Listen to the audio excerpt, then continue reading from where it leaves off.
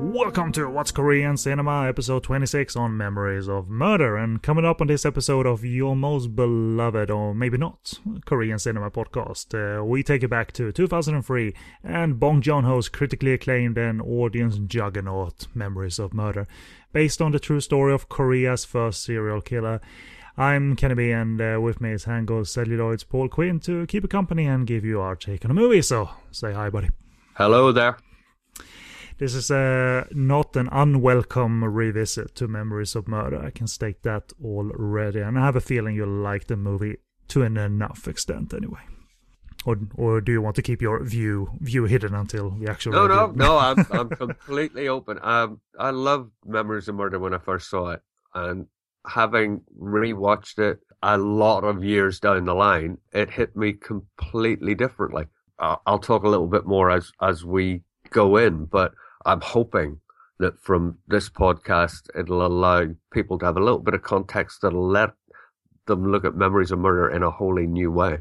I was majorly blown away on the recent watch, much more than I was on the first watch, and I loved it on the first watch. So, I'm a fan. Indeed, and I am as well. And let's get into our fandom as quick as possible. But in the meantime, some quick contact information for those of you who do not know. I did say it a few minutes ago, but I'll say it again. This is What's Korean Cinema on the Podcast on Fire Network, based on a very silly joke Undesigned did once upon a time. I'm pointing to myself on an audio podcast, but that's I'll take full responsibility for making a dumb joke, and now I'm making up for it. I'm not in like purgatory or anything. It's like I'm making up for it, trying to get into a good grace again of the likes of Paul, because that's you're already there, Ken. Okay. I'll continue doing the shows anyway. But regardless, we are on podcastonfire.com. You'll have plenty of choices over there. We do podcasts on Hong Kong cinema, on Japanese cinema, on, in this case, Korean cinema. We do audio commentary, talk about sleazy movies, talk about movies with ninjas in them, and also do bonus episodes every now and again. If you have any questions or feedback, we would love to hear from you. For instance, what do you think of Memories of Murder? Let us know. podcastonfire@googlemail.com. You can also let us know on the Facebook page and Facebook discussion group, and the easiest way to reach us on Facebook is by clicking the button at the top of our website. That will lead you to that very place. It will also lead you, the button next to it, that is, to our Twitter feed, as well as to our iTunes feed and our Stitcher radio feed. So subscribe to us on iTunes, rate us by clicking the star rating, and even leave a written comment in terms of what you think of the show, this show, or any other show on the network. And Stitcher radio is the place where you can stream the network shows, either on their website or via the applications available on the Apple App Store and Google Play. And I write about mainly Hong Kong and Taiwanese movies. Sometimes there's a little bit of Korea bleeding into it in terms of co-productions and movies shot in Korea and stuff like that. Martial arts movies often were back in the day. And I review such movies over at SoGoodReviews.com. I also do some basic video reviews on sleazykvideo.com. And my Twitter handle is @SoGoodReviews. And we talked the last episode of the fact that you had not yet reviewed Aimless Bullet, but for God's sake, this has been reviewed, right? Memories of Murder on your website. It has, but as you'll find out later on, I need to rewrite it completely. I will explain, but it's that thing of I reread a review just to remind myself of whether I knew what I was talking about back in the day, and I think what I said was valid, but it doesn't say anywhere near enough. And a certain podcast guy will probably mention the synopsis is way too long. We'll indeed get to that. And we have a rundown on what's to come, first of all, before we do any plot summary or movie review. And we are going to discuss both facets of the real life story the movie's based on and the production. So here's your quick summary of what's to come, and I will put timestamps in the show post so you can access those and jump ahead to any section you desire. So first we'll do a quick recap of the real life crime that inspired the movie, plus brief production background. That is then followed by a biography and discussion of director Bong Joon-ho, and we conclude with a review of Memories of Murder. So let's get into it. And the plot from Paul's review of the film, shortened down for time, not because the writing wasn't quality. It was quality, but I shortened it down for time. It was long, I'll give you that. So too long. Alrighty. But Memories of Murder uses the true life serial killer story as the basis for its plot, with Detective Park Do-man, played by the great Song Kang-ho, and his violent partner Joe, played by Kim Roy-ha, assigned to a case. Detective Park clearly isn't the sharpest of detectives, but he's fairly convinced that he is surrounded by idiots, which is actually pretty true, which is Paul's writing, not my commentary, and is sure that his keen sense of spotting villains, in quotation marks, will allow him to find a killer.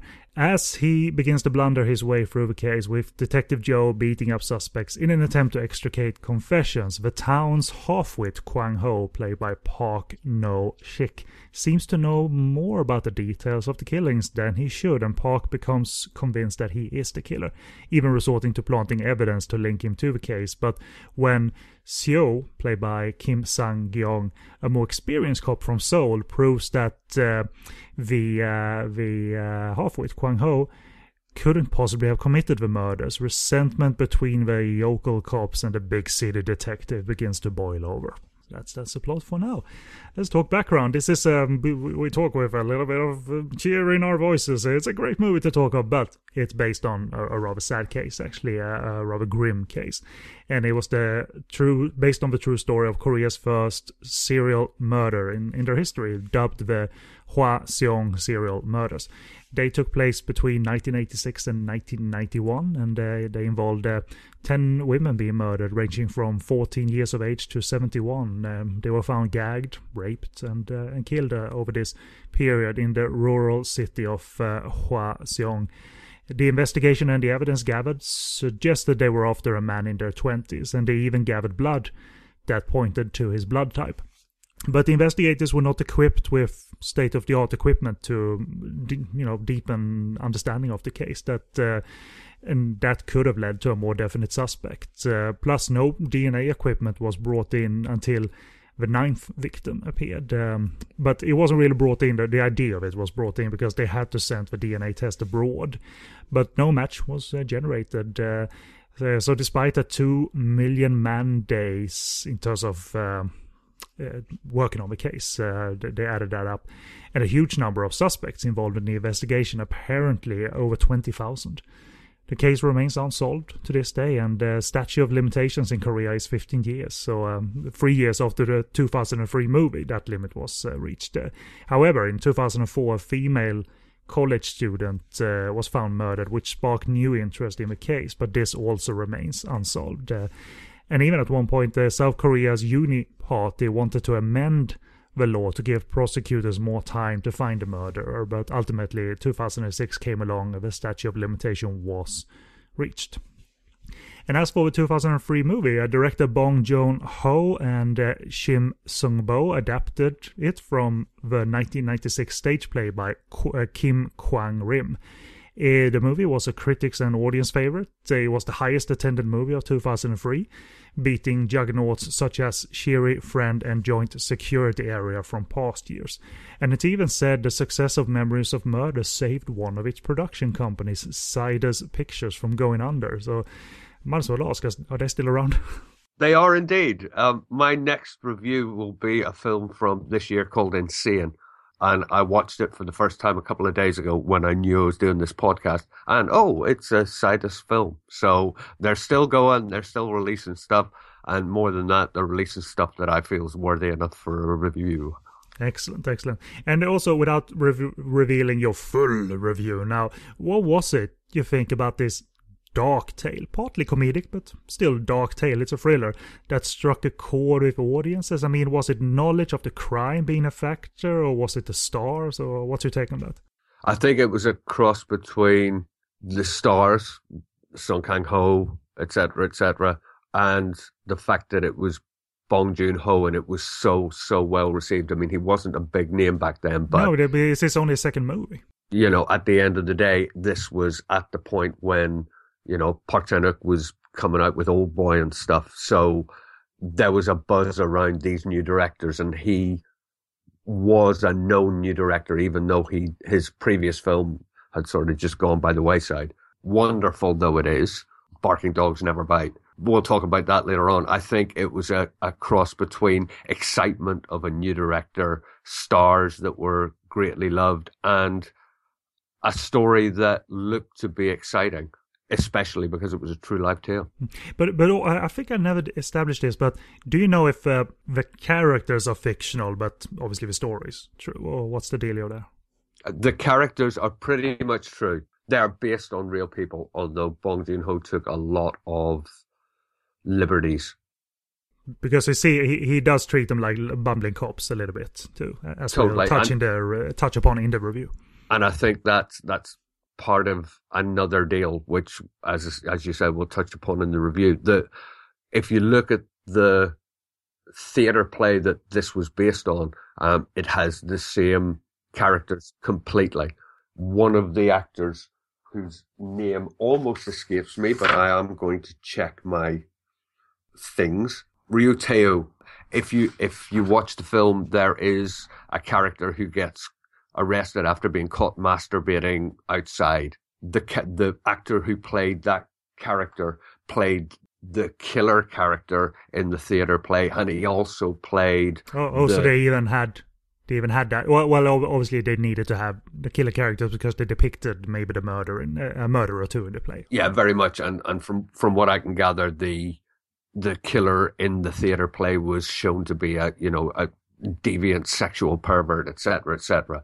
And they actually named who they thought it was, which of course they can't really do because nobody knows. But that actor played a number of those roles and specifically asked Bong Joon-ho if he could star in the movie. So we got a role for you, buddy. There you are. There are links. So the characters are based on real people. It eventually got the movie that is the highest award at the Korean Oscars, the Grand Bell Awards, for Best Film, as well as Best Director and Best Actor awarded to Song Kang-ho. And it did the festival circuit, where it was further awarded, among other things, the San Sebastian International Film Festival awarded Bong Joon-ho Best Director. So there it is. And let's talk of him. Director and screenwriter, nickname within the industry Bong Tae-il. He has been known to shape his Korean cinema to be a multi-mood experience, featuring both drama, darkness and black comedy occupying the same frame. But that nickname, want to, if you can, break down where this nickname comes from, what it means?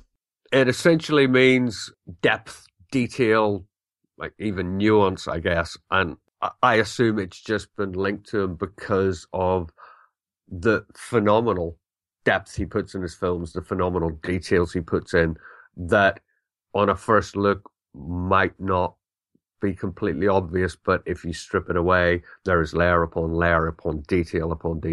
I think it's just a very nice way of saying what his films do. Good that it was a good-natured nickname rather than Mr. Poopy Pants. Well, exactly. With the director this good, you can't really, Poopy Pants or not, you can't really mention it. I heard he's got a wicked sense of humor though, from Western actors working with him. So it seems like he's not this serious, gloomy type or anything. No, it's very much so, and you can tell that from the really sarcastic humor in his films as well. Mm-hmm, very much so. At any rate, Bong was born in 1969 and got the filmmaking bug while in middle school. He was certainly surrounded by creativity, as his father was a designer and his grandfather was a recognized author. And alongside sociology studies, a young Bong Joon-ho was a member of the film club and deepened his fandom for filmmakers such as Taiwan's Edward Yang and Ho Xiaoshen of Assassin fame just recently. And he went on to complete a 2-year program at the Korean Academy of Film Arts. Logically working. Being in the program, he was creating and filming while in the program, and his graduation films, Memories Within the Frame and Incoherence, even got the honor to play at international film festivals both in Vancouver and Hong Kong. Also dabbling in cinematography, actually, when collaborating with fellow classmates such as Jang Jong Hwan, which is the director of Save the Green Planet. Post-graduation, though, Bong would continue contributing in a variety of capacities for other directors, including writing the screenplay and being the assistant director on movies such as Park Ki-young's 1997 movie Motel Cactus, and he was one of the 4 writers credited for the screenplay for Phantom the Submarine, which I heard probably from you was quite a horrible movie. Awful! 4 writers on a movie sometimes isn't the best of signs. Although it does have Lee Min-young in it, who is just wonderful till the day she goes away. She's the only thing worth watching in it. Okay, so that's a movie we won't cover on this show then. Or maybe we will, just to punish ourselves. Maybe. But anyway, a debut from Bong Joon-ho happened, and as Paul alluded to, that was, he both directed and co-wrote it, and that was the 2000 movie Barking Dogs Never Bite, which is a wonderful, quirky English title. What's that about? It's about a university lecturer who abducts a neighbor's dog, which sounds like is it going to be animal torture porn? Well, I think it's a bit more quirky than that. It's very quirky. There is suspension of the animal in the air, but no animals were supposedly harmed during it. It's a wonderful, quirky, funny film. It shows Bong Joon-ho's humor, and it's got Bae Do-na in it, who is just, she's incredible. He's worked with her year on, year out. So if you get a chance to check it out, as far as I know, it was available on DVD. Do check it out. It's a wonderful film. And that movie gained international momentum through festival play and got awards abroad. But we still turn to Paul to talk a little bit. You shared your opinion, but how was it its rep then, and what is it like? Do people talk about it now? And what was there any box office impact locally for Barking Dogs Never Bite? Really, at the time, it was just a tiny little film that came and went. As with other films we've seen, it was the international recognition, gave it a rebirth, if you like, and the fact that since Bong Joon-ho has become so favoured and his films have been so sought after that people have deliberately wanted to step back. So, the Cultural Centre in London showed Barking Dogs Never Bite a couple of months ago. It's been on festival after festival. It'll just pop up because it's just wonderful. But at the time, it was just a small film from a first-time director that nobody had heard of. So it didn't have a big impact at its time. It's all been since. But quality out of the gate anyway, in your opinion? Massively. But second on the filmography came the subject of this episode, Memories of Murder, in 2003.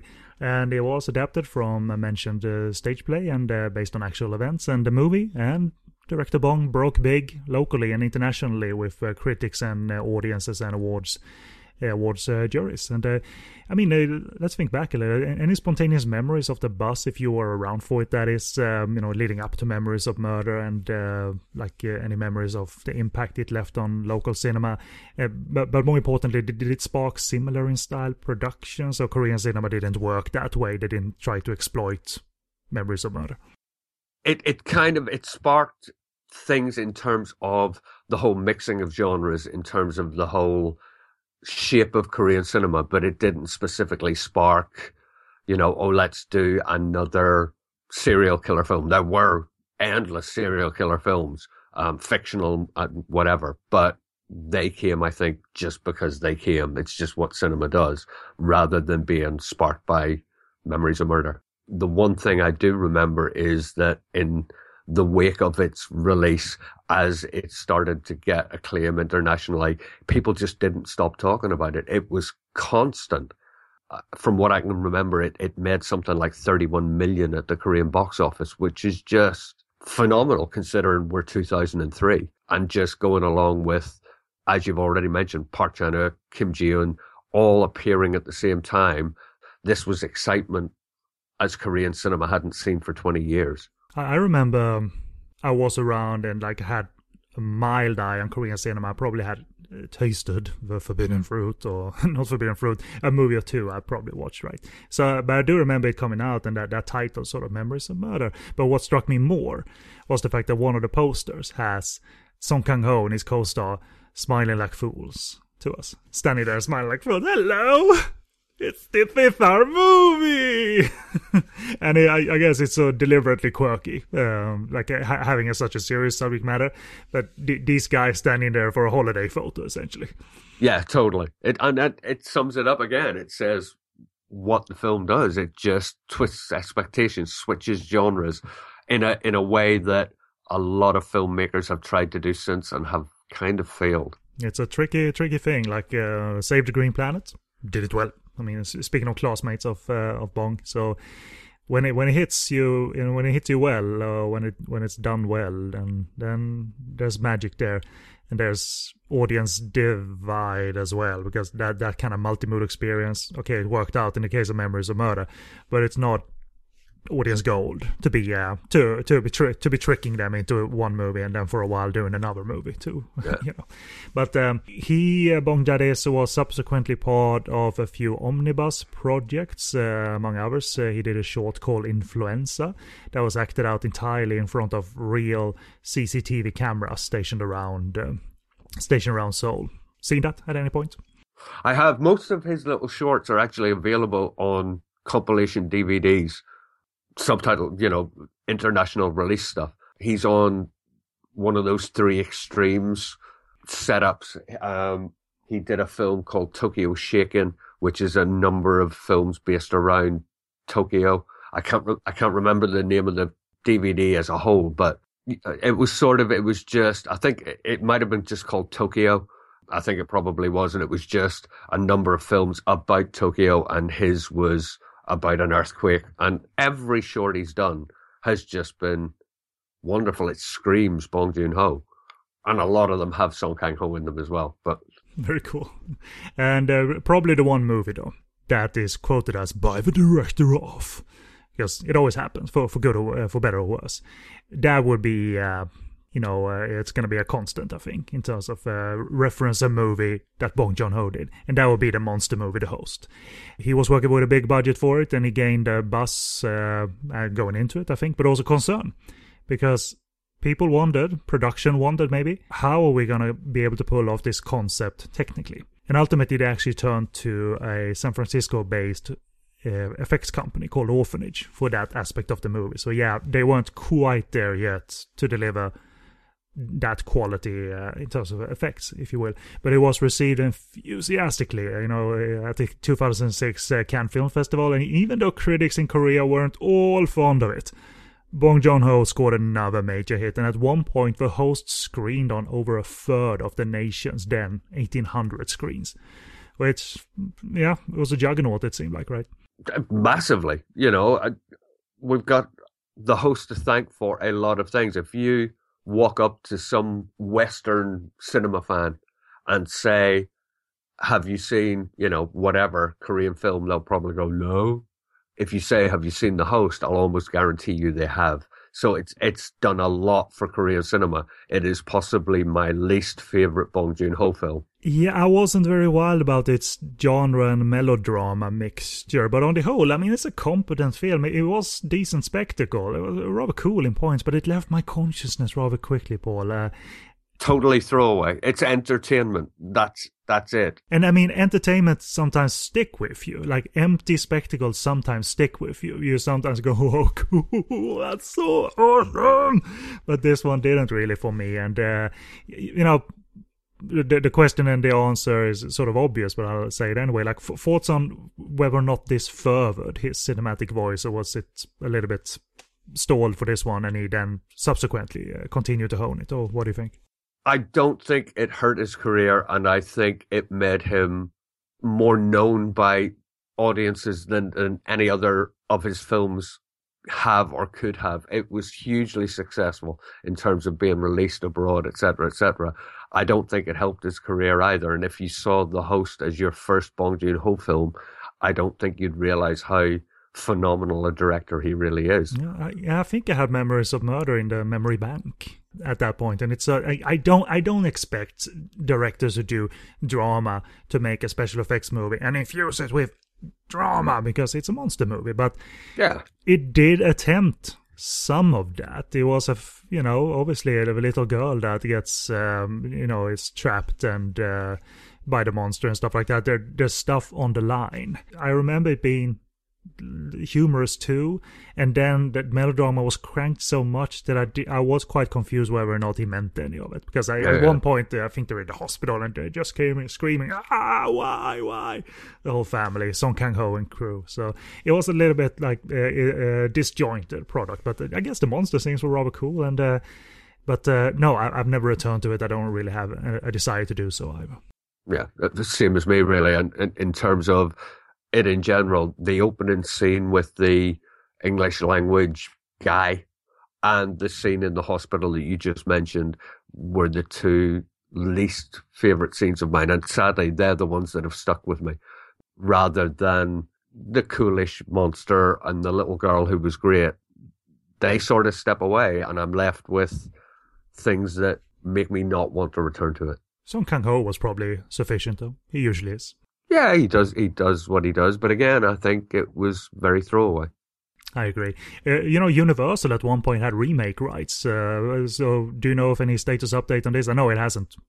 It isn't on the block now, but do you know if it came and went? Or as far the last I heard was that they had remake rights, and you know the way it is with US companies, they'll have remake rights, they'll sit on them for years, and then suddenly they'll appear or not. You know, if you look at how long they had remake rights for Old Boy, and Old Boy only appeared, a year ago? You know, and they've had that since 2003, so... Yeah, it's a grab bag. Grab as much as you can, and we'll see if we do anything later on. We'll just sort of sit down with it and check it out at some point, maybe. So, no word whatsoever.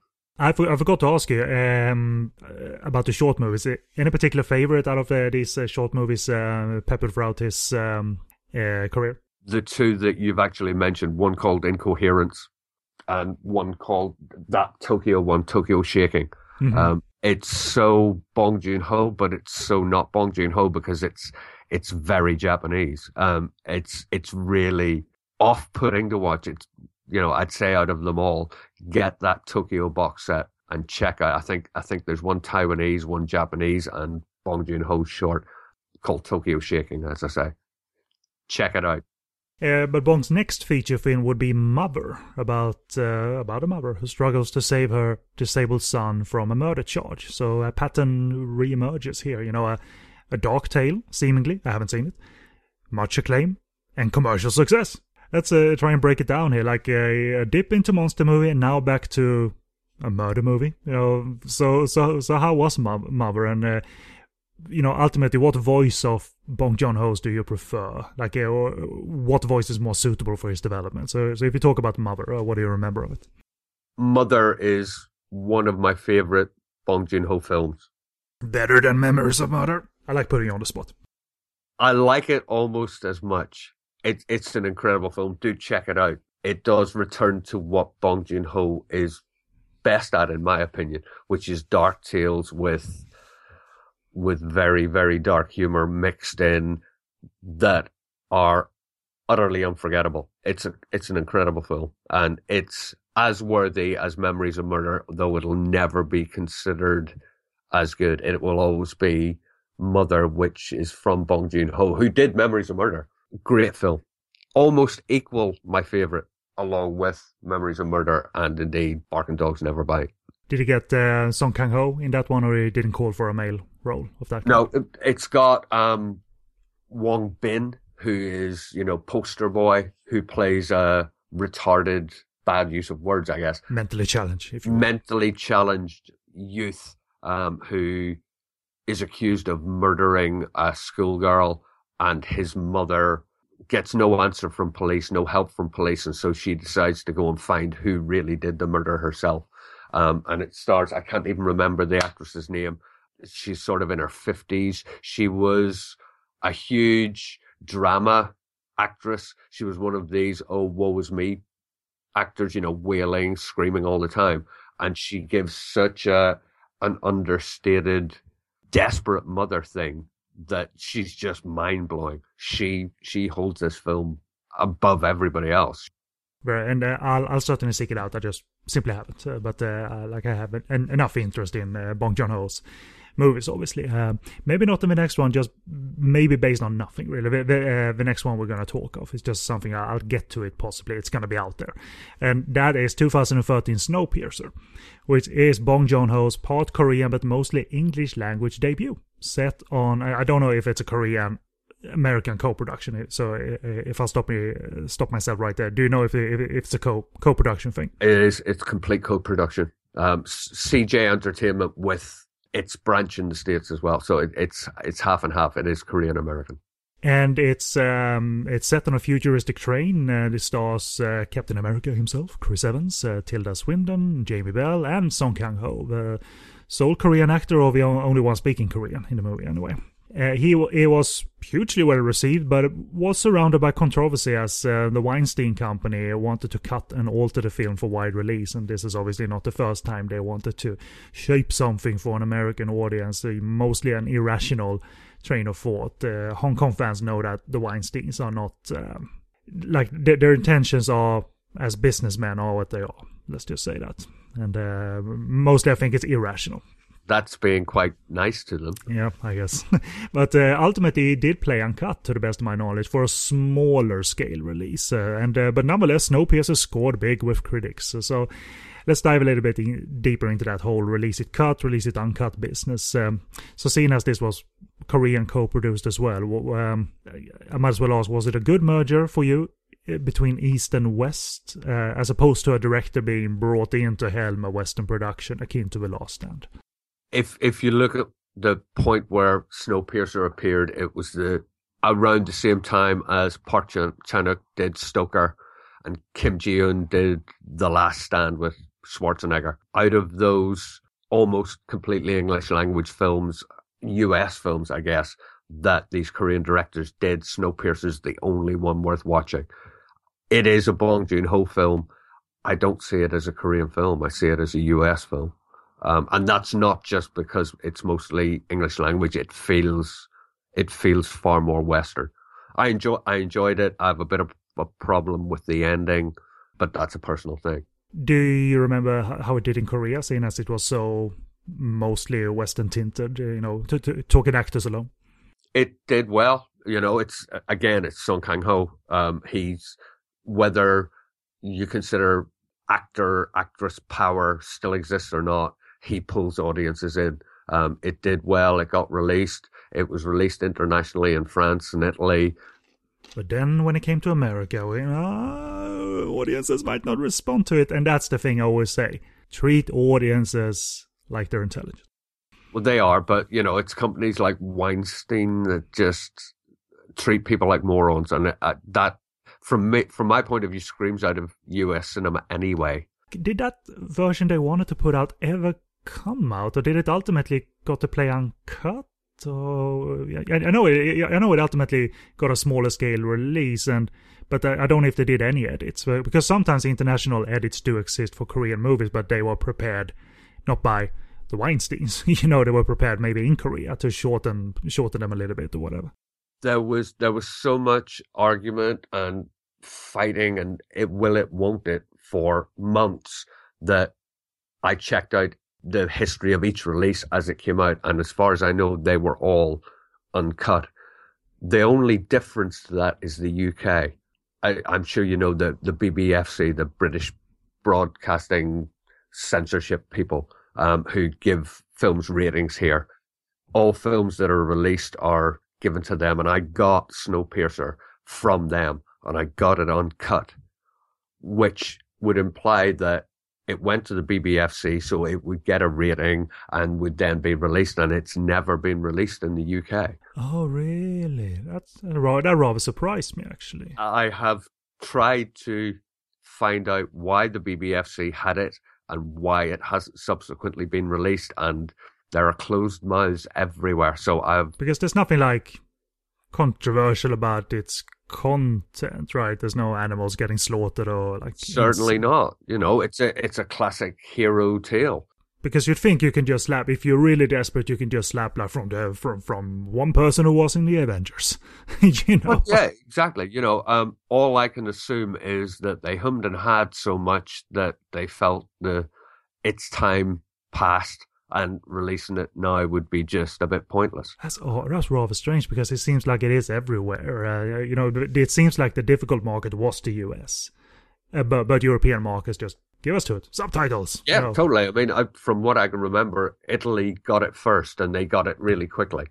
And France wasn't far behind. But, 3-4 years down the line and the UK still doesn't have it.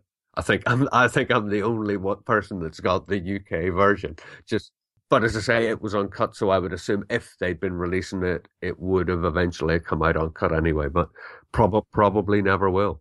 Let's fast forward instead. What's up now in the world of Bong Joon-ho? I mean, he's a working filmmaker, and I read and I heard he's working on another Korean and English language film with a working title in the form of Okja, starring Paul Dano from There Will Be Blood. And Tilda Swinton again. Yeah, Love and Mercy. Paul Dano played, the guy from the Beach Boys. God damn, I'm sorry I forgot the name. I watched the movie like a couple of weeks ago. It's, God damn it. Brian Wilson, famous. There you go. Paul Dano played Brian Wilson, and John Cusack played Brian Wilson. They had a double thing going on in that movie. I rather like Love and Mercy, and he's in that movie with Daniel Radcliffe that's just released, or is coming up, Swiss Army Man. So I like Paul Dano. He's an interesting actor. Tilda Swinton, as you said, Swinton. So what do you know so far about Okja? Does anyone know anything?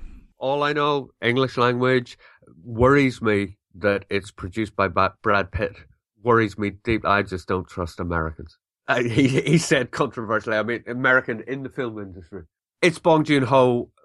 I remember you asked me about it in a message one night, and I said I'm excited about it, and I am, but I can't help but feel that we're going to be at the host too, but English language. They did shoot at least something in Korea because Paul Dano spoke on a podcast. He was interviewed by Mark Maron about it, and he said he just came back from Korea and talked about working with Bong Joon-ho, and he the movie he singled out. You know what that one was? No. Memories of Murder. Oh, well, there you go. So Paul has a good taste, and he said he'd met him before socially, and he went out drinking with Bong Joon-ho, and he says he's got the filthiest of humor mind, humor style. So Bong Joon-ho, as he said, not this gloomy auteur, my movies mean a lot. No, let's drink and talk about boobs and cocks. Good for him. I'm excited about it. I'll be interested in it, but I'm almost a little bit reticent because I don't think it'll be a Bong Joon-ho film. I think it'll be very competent.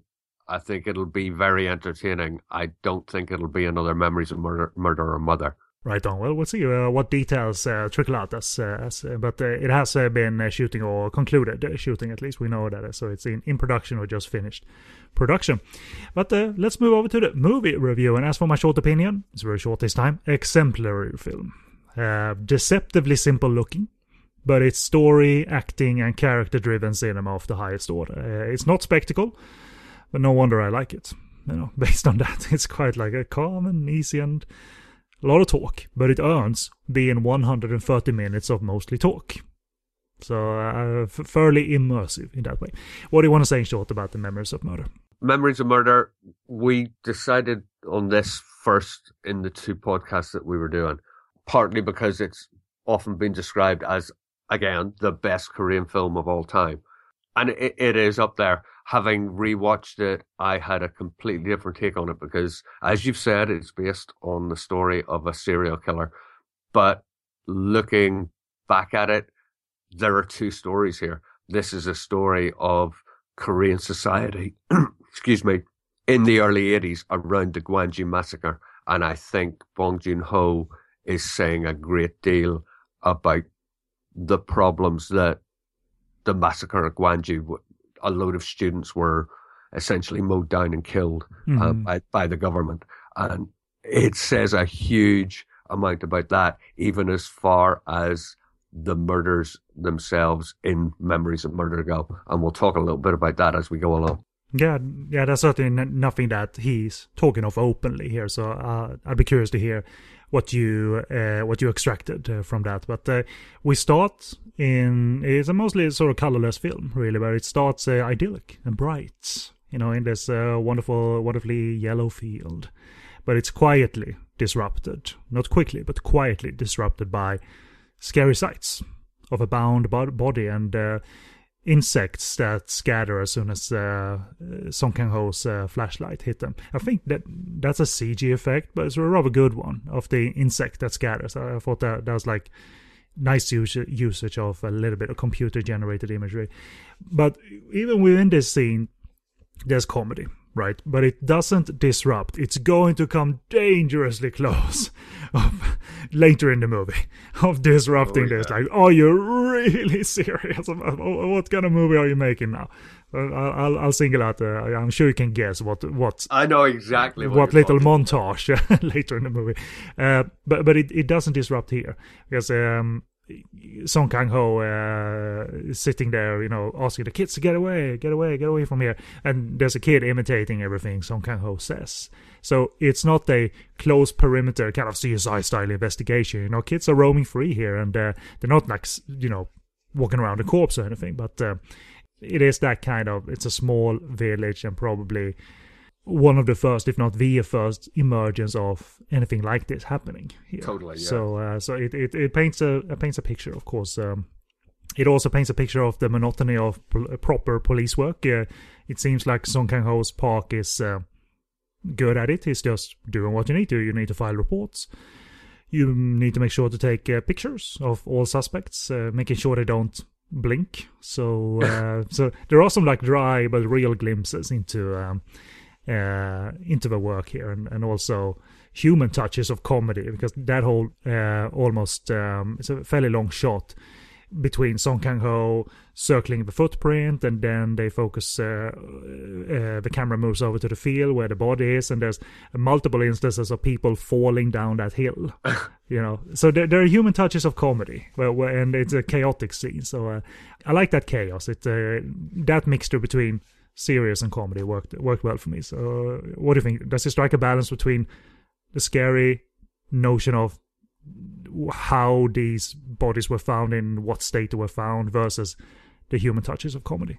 Very much so. I mean, those early scenes to me feel utterly real. In normal life, no matter how dark a situation is, there's going to be comedy elements. And I love the fact that he is the character of Song Kang-ho repeatedly through the film, almost talking to himself. He sees someone falling down the hill and he goes, "Oh, look at those bloody idiots," etc., etc. He's taking photographs of a guy with a dodgy eye, and he's like, "Why won't he look at me? Stop looking at the ceiling." It's just, it's almost real life, the way you would find humor in any situation. He sums it up beautifully, and I think it undercuts the darkness that hits home whenever you see that first dead body. And also, the key, what the key is, I think, for me anyway, about the finding of the bodies. He doesn't linger on them. They're there like in a non-gory fashion, right? Because they've been strangled and stuff. They haven't been like cut up.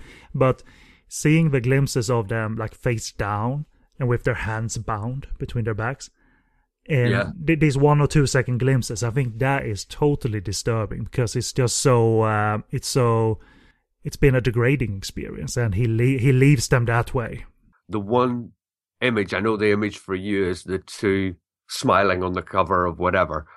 That's a memorable thing. For me, it's when he first goes down into the little gully at the side of the road and looks in to see the dead body, and all you see is a pair of thighs with the date underneath. That image, to me, sums up Memories of Murder. That stuck with me more than anything else, and it is that so deeply disturbing that there's just this little box, and she's dead, and it's just so dark. Yeah, I see comparisons in the movie to a couple of American movies, some mild influences, like Seven or Zodiac, right? But compared to something like Seven, that really gives us, and it's an excellent film, but it really gives us a horrifying look at situations, through totally. Each and every murder. But here, Bong Joon-ho practices the fact that you don't need to be graphic to have a disturbing impact. I think it's more disturbing that it's not in your face, which, again, a lot of horror films, a lot of thriller films of late have just been, oh, look, it's right in your face, and it's so not scary. It's so not disturbing. And it doesn't go boom on the soundtrack either, Bong Joon-ho. It's not like they uncover and then, a big 5.1 boom, as I like to say. So that's a good, like, there are clear glimpses, but they don't need to linger for many seconds at all. Like, that's that's a tribute to the editing as well. Like, massively, we're done with that now. And but it's a grind. Obviously, this life.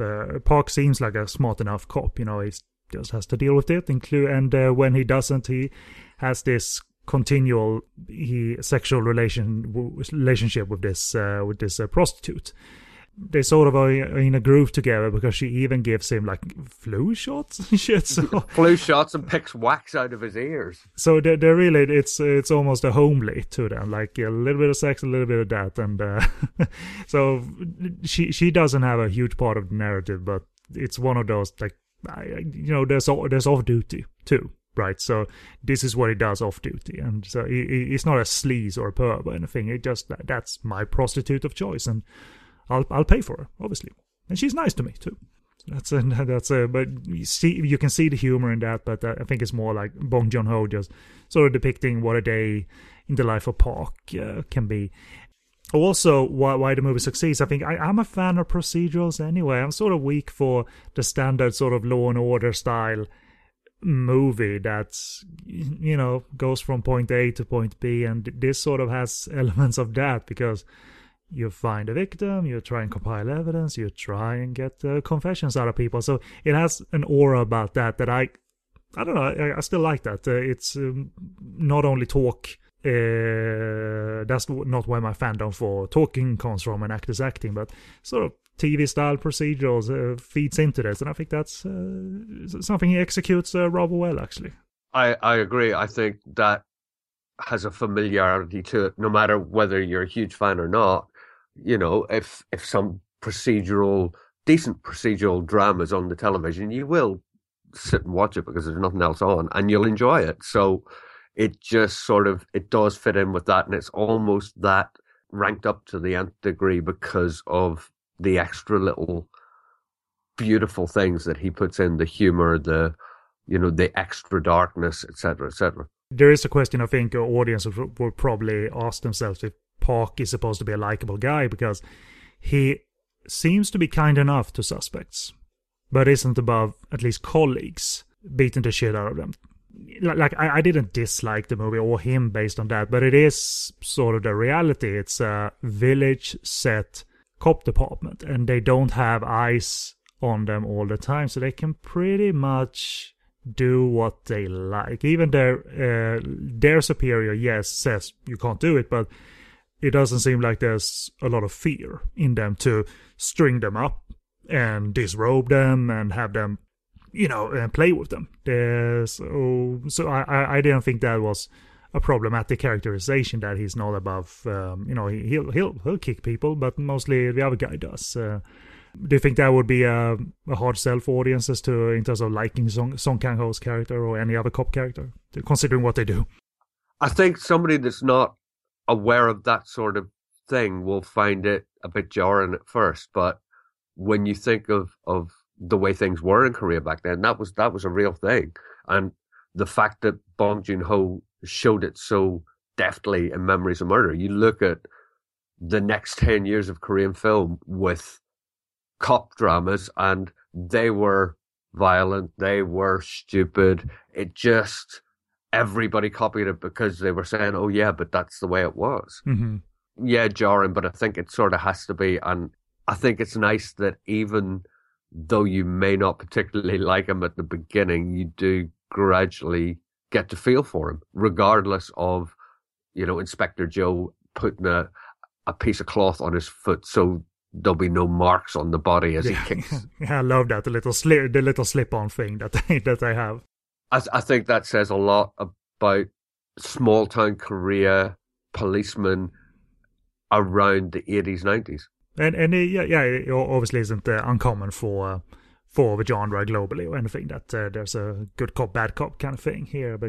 And I think a lot can be said for Bong Joon-ho for making a lot of that rather humorous and making it so that you accept it and, in a way, find it funny, even though it is a bit unsettling. Yeah, because one of my favorite images outside of the poster from within the movie now is in the middle of the interrogation with the Kwang Ho character, the half-wit. They sit down and have noodles and watch TV together. And they mime the dialogue or the theme song of a TV. So they all sit there like looking fairly stupid together. And then they resume the interrogation after they're done, because we gotta eat now. So come eat. That's fine. That characterization of the half-wit character by Park No-shik is possibly my favorite character in the whole thing. I love him. I think he's great. Yeah. And just him sitting with the two of them in front of that cop drama with his eyes wide, just going, oh, I watched this at home with my dad. And then he turns around and said, oh, my dad's arrived. And a girl comes down the stairs. I mean, it's just beautiful. And also, there's a slight disturbing undercurrent because they know they can't play with him, right? Totally. Because he doesn't perceive the reality of what goes on and what they're trying to sort of manipulate. And the plot synopsis suggested that they are trying to put it all on him because it seems like he knows that much. And the whole movie has that undercurrent of just get it done. Yeah. We gotta get it done. And it's one of the sad undercurrents of the movie too, that they're willing to go to those lengths to... Any lengths, yeah. Down to planting evidence, down to just saying, don't talk about it, we find the killer, let's deal with it as it is. I mean, ugh. And even, we should have maybe stated this, but seeing as it is a real life story, the killer wasn't caught, there will be spoilers, right? Because I want to talk of the ending scene once we get to it. But my point of saying that is the fact that the character of Seo or Sue in my subtitles, the soul cop that comes in here, he seems to be, well, I'm a proper policeman, and for a while he is a proper policeman, but he's going to be affected by all of this too, as the fact that they're not getting anywhere. That's a sad sort of undercurrent of the movie, I think. I do love the fact that as you watch the film progress, his character and Park's character go from being polar opposites to almost exactly the same. I think that says a lot, and it's again beautifully done. But I love their first scene together because when Song Kang-ho's character, he sees him by the side of the road trying to help a woman, and Park assumes that there's a rape going on, so he does that like jump leap kick down the hill and kicks him in the chest, like his newly arrived partner. He finds out, and then they cut to a wonderful dialogue where my mistake, but how could a detective fight so bad? Yeah, Park says, and he reverts with Sue's character, well, how can a dick have such a bad eye for criminals? Burn. So they don't get off to a good start, which is the classic cop template. Yeah, one thing I single out, and I wonder if you did as well, is the fact that Bong Joon-ho doesn't use exposition really in this movie. Because no one stops here to show a news report. Women have been killed. There's a lot of just we follow along with the cops. They don't stop and say, oh my god, the fourth victim. Yeah. This is the fourth victim. This is serious, guys. And I know exposition isn't that daft, but I'm being a bit cheeky. But sometimes it is. Sometimes it is that daft. There isn't a sense of that, of him helping us, but we follow along anyway. I think that's one of Bong Joon-ho's major points, that he doesn't give exposition unnecessarily. He'll state things within its film, and it's up to you to pull them out. And we talked about him being called Bong Tail, meaning sort of detail and depth. And I think that in itself sums up what Memories of Murder has going for it. I'm going to do it now and get it over with. The first time I watched Memories of Murder, I saw it as the story of Korea's first serial killer. I thought it was a phenomenal film, enjoyed it, etc., etc. When I rewatched it, I constantly noticed that, again, without exposition, Bong Joon-ho consistently references riots that are going on in Korea. At one point, there's a riot going on when they're trying to stop the killer from doing another murder, and they can't spare policemen. Mm-hmm. It occurred to me as I rewatched it how much Bong Joon-ho's talking about the Gwangju massacre. In the early 80s, a load of students who were protesting again for their own rights, etc., were mowed down by the government, and it caused huge furores etc., and formed the basis of Korean films for years to come. Bong Joon-ho, in passing, references it, but when you look at the actual murders themselves, all the victims are dressed in red. The students of the Gwangju massacre were all dressed in red. They find a ballpoint pen and a spoon inside the vagina of one of the victims. The victims of the Gwangju massacre had all been provided with pens and spoons as part of their student life. Oh. That sent a shiver up my spine, that Bong Joon-ho saying, this is two stories. This is a story of a serial killer, but this is also the story of the fallout of the Gwangju massacre. Well, it can't be through and through coincidences, indeed. I think you're very right.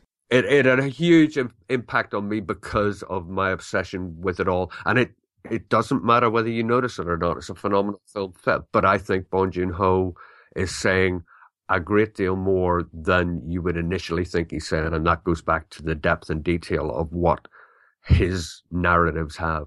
It seems like, yeah, indeed. Like, if they didn't have that name for him before, maybe it started with this movie. Who knows? It may well have done. But I love, by the way, how he stages dialogue, because it is not a fairly, like, it's not this widescreen movie with, like, camera trickery up the ass and stuff like that. Nope, it's a very straightly shot movie. That's why I say it seems deceptively simple, right? Because and I love scenes where there's overlapping dialogue, right? But there's no actors are talking all at once. Some pass through the scene, but it seems so natural. It's almost documentary in style. Yeah. But there's no stale lineup of actors type of scenes like the police station where some of this happens. It's alive and it's just a natural capture of all this. And but it also, like, the nuanced and clever dialogue gets through. Like he moves the story forward, but he's not staging these Aaron Sorkin style walking talks a la the West Wing, which is mesmerizing in itself. I love the West Wing, but also it's show offy, right? Very much so, yeah. It is wonderful to watch, but it's sort of like, hey, look what we can do. But Bong Joon-ho is more making, is just sort of doing a snapshot of things here, and I'm sure he was Mr. Detail in terms of it's supposed to be choreographed, right? It's not supposed to be all improvised. I'm sure in some scenes he was Mr. Detail, that the overlapping dialogue must feel natural, even if a character just passes through and says, like, hurry up, we'll be right there. Like, there's a scene of the stairs at one point where they take a photo for the picture because they think they got the killer at that point. And if you watch that scene, you can see a lot of, just sort of fragments of dialogue, and here a lot of fragments of dialogue. So. And I think again that goes back to that's Bong Joon-ho. That's what he does. It's all so utterly natural, even though it probably can't be. It just feels real.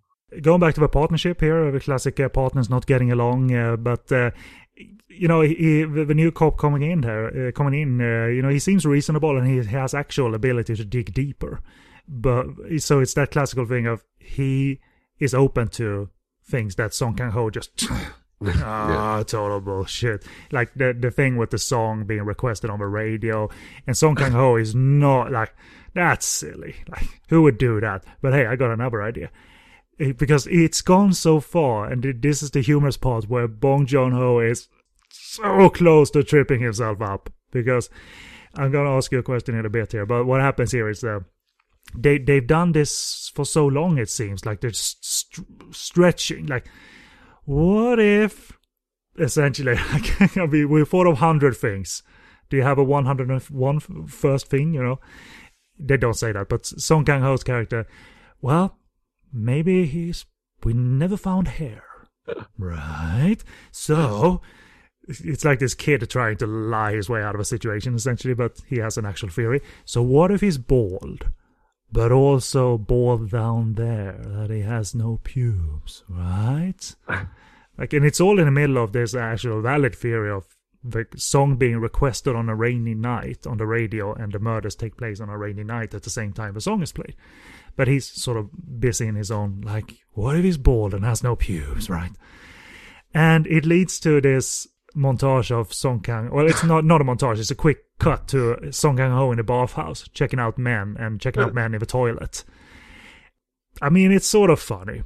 thank God he didn't portray Park as even more stupid than this. Because this is Bong Joon-ho verging on portraying Park as too stupid.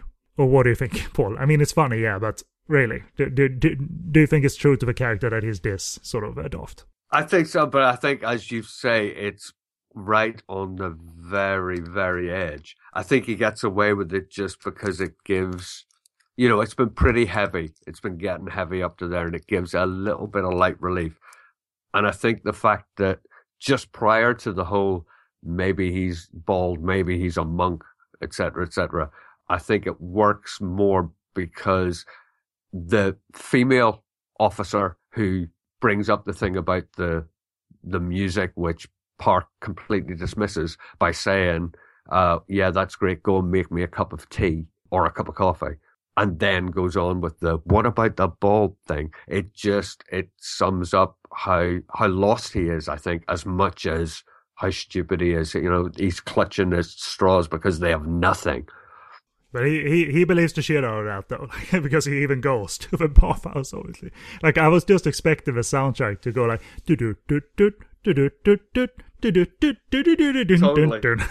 Totally. I think it works because it's not long. It's brief, it's a giggle, and it's gone. But it actually comes back thematically. It sort of makes sense to have in there, considering how the movie ends and what Pops... Bong Joon-ho takes the character of Soo Seo on, because he gets that desperate not that desperate, but desperate in his own way. But pretty close, yeah. I wanted to single out a little bit of a chase sequence that happens after they catch the guy that masturbates to the underwear and wears red underwear as well. I wouldn't be surprised. Obviously, I haven't seen... there's a commentary on the Blu-ray, but there's no English subtitles. But I wouldn't be surprised if it has ever so slightly inspired by the chase sequence in the middle of 7. They actually find the apartment of the killer in 7 without knowing it, and he shoots a gun at them, and there's a big chase through different apartments and stuff like that. They're not similar beats in like a copy or anything, but I'm thinking there's a little bit of a Fincher influence in the chase sequence that takes place in the village, and that ends up at that sort of building site, so that's all lit up at night, and they sort of spot him that way. So that's new, of course, but I'm just throwing that out there as a theory. I think the chase sequence, which is exemplary in 7, served as a little bit of inspiration here, because it goes from quiet, and then he does his first boom, and the score kicks in like a motherfucker, and it's on now. I certainly wouldn't disagree with you. You may well have hit the nail on the head. They are strikingly comparable. It's just a theory here. I'm not saying it doesn't need to be true either, because it's a terrific chase sequence all around, and shows that Park obviously has got an eye, because he spots the guy with the red underwear as he bends forward at one point. So he's he's the man at that point. As a procedural, he adds new. It's all clear, right? It's made in a coherent fashion. There's never any lack of clarity, and he continues to add clues for the detectives to pursue, and all of that leads us into always new areas of interest, right? And some tomfoolery and bad detective skills coexist with this darkness, definitely. And you wonder sometimes, because they talk of their lack of education and in years, or their education in years versus the guy who educated himself in Seoul. And it seems like this small town need cops. They don't need a thorough police academy training necessarily. So there's that little sub-theme, I guess, that Detective Park he's not gone through like 5 years of police academy work or anything.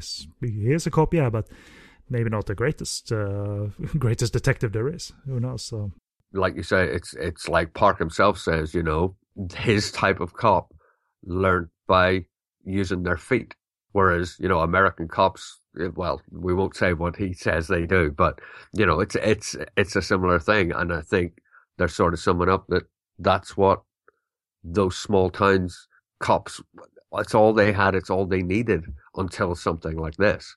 And it's strange, though, how little it seems like, for instance, Song Kang-ho does. And this, if we're being fair, I mean, he paints a character. This is a character, but we don't know that much about him. But within the framework of the film, we find out so much, and it's an interesting character, and with all his quirks. and desperation to get this done, and pressure from above to get this done. It's thoroughly immersive. I mean, you can say that for all the actors. They all fit the part. They all fit this universe like a T. You're not watching movie stars sort of with some facial hair and boom, I'm acting. Look at me, I'm totally acting. Yeah, totally. That's exciting, but it's all the beats leading up to the end, and like whenever the song starts on the radio at one point again, and someone reaches their hand out, it started raining, and like he's an expert at those beats, and it really makes it exciting. It really does. It really does, and I love the fact that it goes from lull to not boom, not the way you'd expect it to be, but there is an explosion. It's just he briskly leads up to it, so it's not just in your face, but it's there. It's gripping. And it's also, the more victims pile up, the more sad it becomes, because it seems like there's an overwhelming force out there, because they're not that stupid where anyone can just get past them, and their detective skills or lack of detective skills. This is a killer that doesn't leave any traces to go by, and it's an overwhelming sadness rather, because of, again, we see these glimpses of corpses even while during an autopsy, and because it is a sad state he leaves them in. Especially, they never really depict the underage girl that they said was part of the victims in real life, but it doesn't really matter. It has an effect anyway, without being in our face and all super gory. Totally, and in terms of the young girl who Detective Show puts a plaster on in the hospital, or in the skilled nursing room when they find her body. It's very, very brief, and he removes the plaster, and for me that was so poignant, because even though you haven't really seen her face, you know exactly who she is, you've been introduced to her, and that sort of hit me quite hard. It is very sad. I mean, even and here's the big spoiler section, I guess, listeners. But I want to talk of it, sort of conclude my note with this a little bit, a few sentences I wrote here. The reason it's sad is due to the way this investigation it all destroys and frustrates the characters, and rationality that was there becomes less tuned the more rage keeps building up in characters, because it's all about human obsession, meaning these characters, even the sole policeman who seems so tuned and his investigation skills are so tuned, even he, after all is said and done, is so fucking pounded to the ground because he can't get anywhere. So even the most level-headed of characters seemingly eventually fail and just wants to arrest anyone just to hear the answer, I did it. But that's not the end of a cycle if someone is still walking free, you know what I mean? Like, so that's why irrationality enters the picture here. And, if you talk about the ending scene, there's a flash forward to 2003. And Song Kang-ho visits the field that we see at the beginning of the movie, like that first crime scene. And there's some telling signs in Song Kang-ho's face during the end shot, because a girl says that, I saw a man here, and he said he did something at one point here. And do you remember what he looked like? Well, he looked kind of plain. So Song Kang-ho realizes that the killer probably passed through here. And the end shot on Song Kang-ho's face is so telling, and I love it so much, that he might not have been paying attention for a while because he's been selling juicers, which is funny. But he seems to be doing all right for himself, though. But it's when he is in that field again, he hears that story from the girl that someone was here. It's brewing and coming back again to him. That facial image is it screams so much, because you can just see all the pain and desperation just coming out of his eyes. And maybe it's only for those moments he spends in the field, but still, it's coming back that what is haunting him, and who knows what happens to his colleague. Yeah, maybe this just destroyed him completely, and that's why it's super sad. Why it was, I'm sure a lot of this psychologically was true for the real life policemen and women that was involved in the investigation that ultimately never resulted in an arrest. Because I'm sure in real life, after a while, as the victims keep piling up, you just want, for the sake of the public, but for yourself, you just want closure. Please, just say, please, just close it for us. But that won't help if that's not the truth. That's not the truth. So very strong ending, very telling, and very clear for general audiences too. I'd say it's not an art film with a lot of symbolism and shit. So yeah, I think it's exemplary, and that's how I'd like to end my notes. So I'll leave the floor to you. What else do you want to share? The only other thing I really want to say, I've already talked about how the actor who plays the half-wit is my favorite character, but the third suspect, Park Hale, who they become utterly convinced is the killer, is memorable in his own right. One creepy, nasty, slimy young man. You know, what a performance.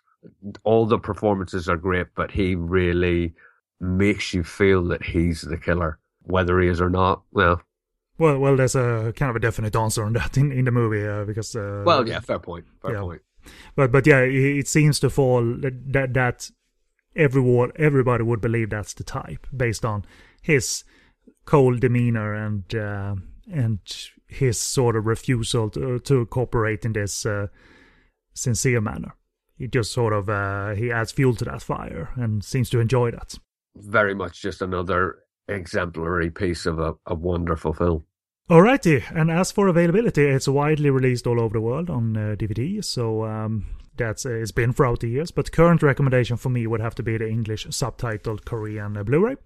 Its quality is pretty good. It's a nice upgrade from standard definition, as illustrated in the Capsaholic link I'll put in the show post. They usually compare DVDs to Blu-rays and stuff like that. So when you blow up the DVD to the same resolution that is in high def, and you do the comparison that way, there's definitely background detail that just pops that didn't or couldn't on standard definition. So yeah, it's a nice upgrade. That is also a Region A coded disc, by the way, according to information. I couldn't spot anything on the actual disc. I have a Region 3 player, but according to US Asia, it's a Region A coded disc. But I remember you telling me if people seek out the UK DVD, Paul, that was one to avoid because it had edits made to it. Very much so. The release in the UK was by Optimum Releasing, big company, and I obviously bought it here because it was easier. There are sections that are hugely pixelated. I think we're talking random scenes of people in cars and stuff, not in terms of deliberate pixelation. They're just hugely bad quality. Suddenly jumps to where you can't actually make out what's going on, as would be the case in a pixelated scene, and then bouncing back. And there's a scene in the film where they find semen on one of the victims, and then there's what happens to Inspector Joe, the guy that kicks crap out of everybody. Both those scenes completely missing, so it jumps from just before he is looked at by medical professionals to when they're suddenly chasing Park Hale's character on a bus, and you're just like, hey, there's a good 20-25 minutes just not there. It seems like, because we talked of international edits are sometimes prepared in Korea, the good, the bad, and the weird has an international edit. Yeah. Whether it's 5 or 10 minutes missing or whatever. So, but this one sounds like it's pretty recklessly edited.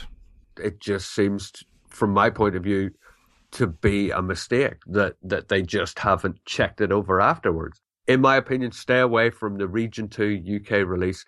If you can't get hold of the Blu-ray or you don't have a Blu-ray, I highly recommend the US Region 1 version by Pan Pictures.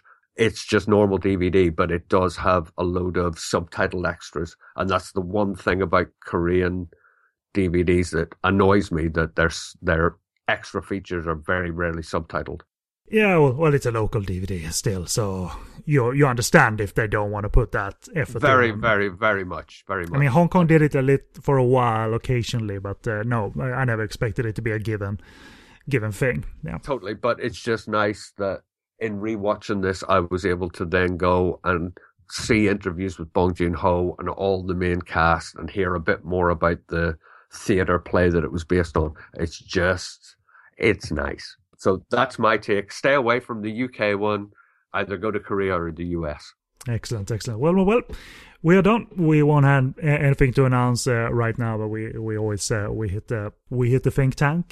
Paul mostly does, really. But I remember thinking of, oh yeah, I should announce it because we should do it, because I know you lit up last time I mentioned it. Like, what about doing that movie? I heard that was good. A Man Called Superman. Oh, and there you go. Oh, It'll happen again. It's happened again. I'd completely forgotten you mentioned that. Yes, I've never seen it, but we talked of it on Podcast on Fire when it was just Podcast on Fire in terms of it coming out, and the former co-host Mike Banner said he really liked it. So it always stuck with me as a little special movie. It seemed like a little special movie, and good enough motivation for me, Paul. As a little bit of a spoiler, it's a very special movie. It's a very special movie. Anyone who enjoyed Castaway on the Moon in any respect will adore A Man Who Was Superman. So sweet, so warm, so sweetly poignant as well. And of course, it's got Wang Jin-min in it, who is always wonderful as an actor. And it's got Gianna June, as she's known now, as the main female character, and I love her to death. I would adore reviewing A Man Who Was Superman. I've said my piece. And that would be a new experience for me. But yeah, I just remember but that's enough. That's enough motivation, enough sort of fuel and enthusiasm, even based on nothing for me other than A Man Called Superman. Well, like essentially it's about a guy who thinks he is Superman, right? But there's a lot more truth to it than that, right? There's a lot more to it than that. Yep. So it's not a superhero spoof or anything. So, certainly not. Although it is dedicated to the memory of Christopher Reeve, which is quite touching. So yep, we'll have set that, but we'll try and find something important from the Kofa archive, or regardless if it's from the Kofa archive, something important or even excellent from yesteryear, whether it's 60s, 70s, or even 80s. So we'll see what happens. But in the meantime, let's finish this one off, the discussion of Memories of Murder. And this has been What's Korean Cinema. And I guess this is recommended Korean cinema, like you read about. Yeah. And we are located on podcastonfire.com. You can find this show and all our other shows and bonus episodes on that very site. Email us if you have any questions or feedback, like if you have seen A Man Called Superman or have any other suggestions. Email us podcastonfire@googlemail.com, and hit us up on Facebook as well. You can find the link to our social media through the handy buttons at the top of our website. So click the Facebook button, click the Twitter button. If you click the iTunes button, you'll find a link to our feed. So you can subscribe to us if you like, and leave a rating and even a comment. And you also find a button leading to Stitcher Radio and their web presence, where you can search our shows and stream us, but you can also do that on the applications available on the Apple App Store and Google Play. And I write about mainly Hong Kong and Taiwanese movies over at SoGoodReviews.com. I video a review at SlazyKvideo.com, and I tweet at SoGoodReviews. And Paul, for reference sake, throw out your plug again to your website and your social media endeavors. I am Paul. I run HangelCelluloid.com. You can find me on Facebook at facebook.com/HangelCelluloid. I'm on Twitter at HangelCelluloid. Pop over to the site, have a read, see what you think. Now let's go out and leap kick people like they did in this movie and see how it works in real life. I would, but that pain in my back just won't let me do it. I forgot to mention, I love that stunt by Song Kang-ho when he leaped kick the guy like the hill, like the scene set in the hill, on the hill, and it leaps kicking him and lands on his bottom essentially, but it's still a stunt, man. And what a stunt! It just works. It's a pretty long leap, Granted, It's downhill, but it seems like you can't sort of prepare. You just have you have to prepare for impact. Well, yeah, totally. But he just no fear. He just launches. And it's a thing with the guys in the movies, like leap kicking people they interrogate and shit. Like the guy they kick and the whole interrogation room goes dark because he kicks out the light bulb and shit like that. So it's not like they're using their fist or push them a little bit. No, just kung fu leap kick them right away. So maybe that says something about that's the Korean police technique at that time. I don't know, but it just stuck out as so peculiar. Like they did it twice. Totally. And it's the most default natural thing ever for a character to do, apparently. So There it is. But anyway, I've been Kennedy, and with me was Paul Quinn of Hangold Celluloid. So say sayonara, buddy. See you later, chaps. How do you say goodbye in Korean? Annyeonghaseyo, same as hello. There you go. So, annyeonghaseyo, everyone.